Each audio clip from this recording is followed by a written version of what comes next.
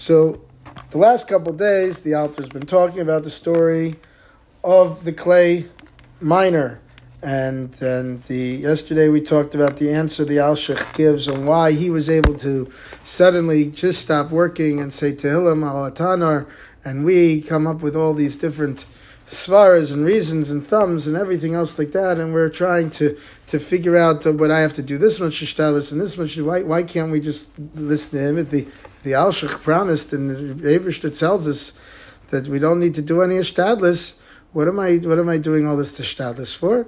And so the Alshich explains that because we're lamdanim is the basically thing, that we're trying every way to figure it out. So the Alter he brings a mashal. Kimi sheganiv perut says a menu shaloi ma'adelet v'ganiv sham. Someone had a bandits break in his lock to the door, and they stole things from there. Lo yoyolim yislapam shenis. We're not going to put in the same cheap lock that we bought at Home Depot for $12. We're going to go out and we're going to buy that really, really expensive lock from the locksmith, the one that has the special key that's super hard to pick. I don't remember the brand name of the Israeli lock that everybody uses, that fancy, expensive lock. We're not going to use that cheap lock that you get the Kiwi lock from Home Depot.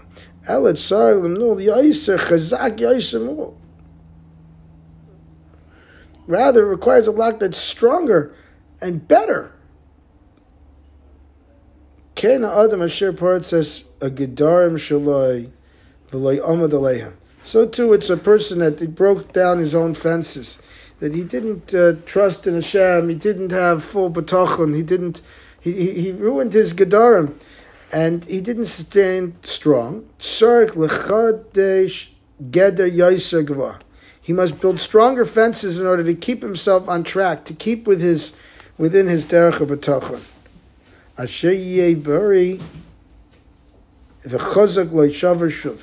So to be strong and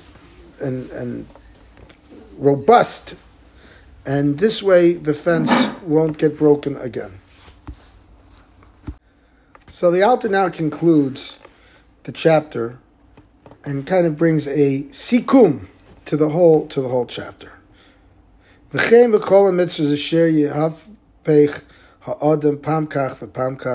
is true regarding all the mitzvahs, that a person often finds himself changing his mind. Sometimes he does it this way, sometimes he does it the other way, all on his way to mastering his perfection and reaching that level of perfection and ruchnias mipnei shedayfek as a yeser ba'adama chafur. This is because he drove the stake into loose earth. Mitzad echad hu roitz lahad silas yased. On the one hand, he wants to preserve the stake. He wants to keep it in the place. He wants to make sure that he does the mitzvahs of Hashem. On the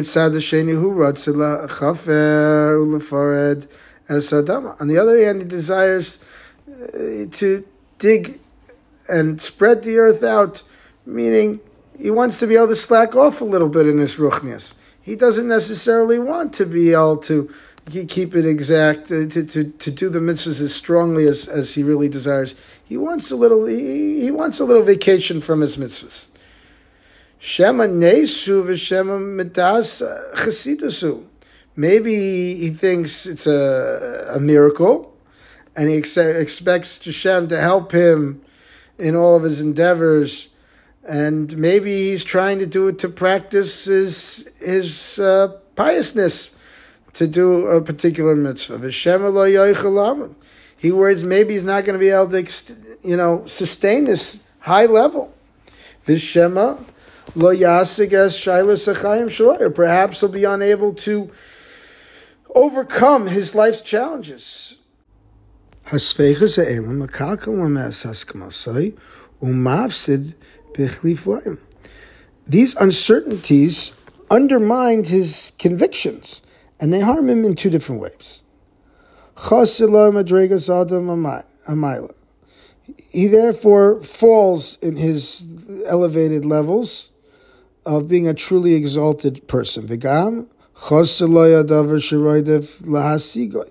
And furthermore, he'll also be lacking in all the matters that he does pursue, meaning that he's going to have this one failure after another when he doesn't choose to trust in Hashem. So everything's going to fall apart. But if he drives the stake into hardened earth, which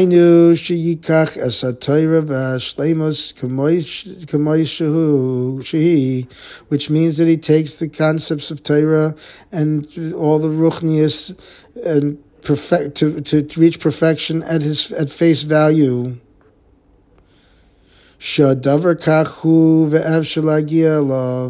And he accepts that with absolute truth, that this is how the matters are, that it's absolutely possible for him to reach these tremendous heights, these tremendous madregas and ruchnias.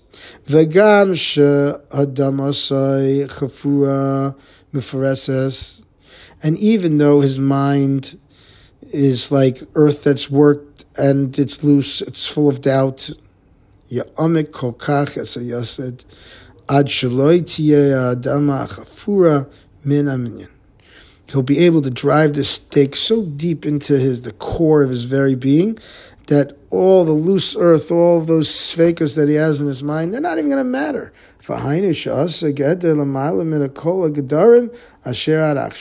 And to accomplish this, he must make fences that are even higher than all the fences he erected in all his attempts in his entire life, in order to get through all of his svekas and all those times that he fell and he came back and he thought he's making this big gather now and another big gather now. No.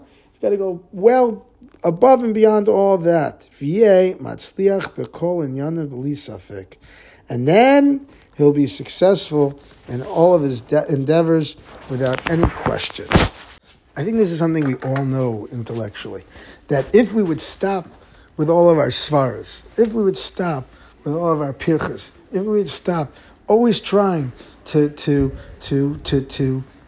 figure out why not, why is it not that way, why shouldn't I trust in Hashem, why shouldn't I have the bitachon that I have, I need to do the shtadlis, Hashem wants a shtadlis, what am I going to do only bitachon, we need the shtadlis, need the shtadlis, no.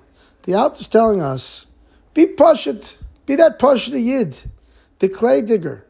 The clay miner, he didn't make any svaras, like the Alter says. He didn't come up with any kunsim. We need to do the same. We need to stop with all the kunsim, big gedarim, in order that those kunsim won't start to come into our minds again, won't start to confuse us again. And then we'll see tremendous simcha and tremendous nachas. We'll have tremendous bitachon Hashem, our relationship with the Rebbeinu Shalom, and of course, therefore, the relationship with all of the people that we deal with will be so much improved, and we will have all of our needs taken care of by Hashem Yisbarach, bli safek, bli hashtadlis, and in Eretz Hashem, we will see tremendous bracha and hatzlacha.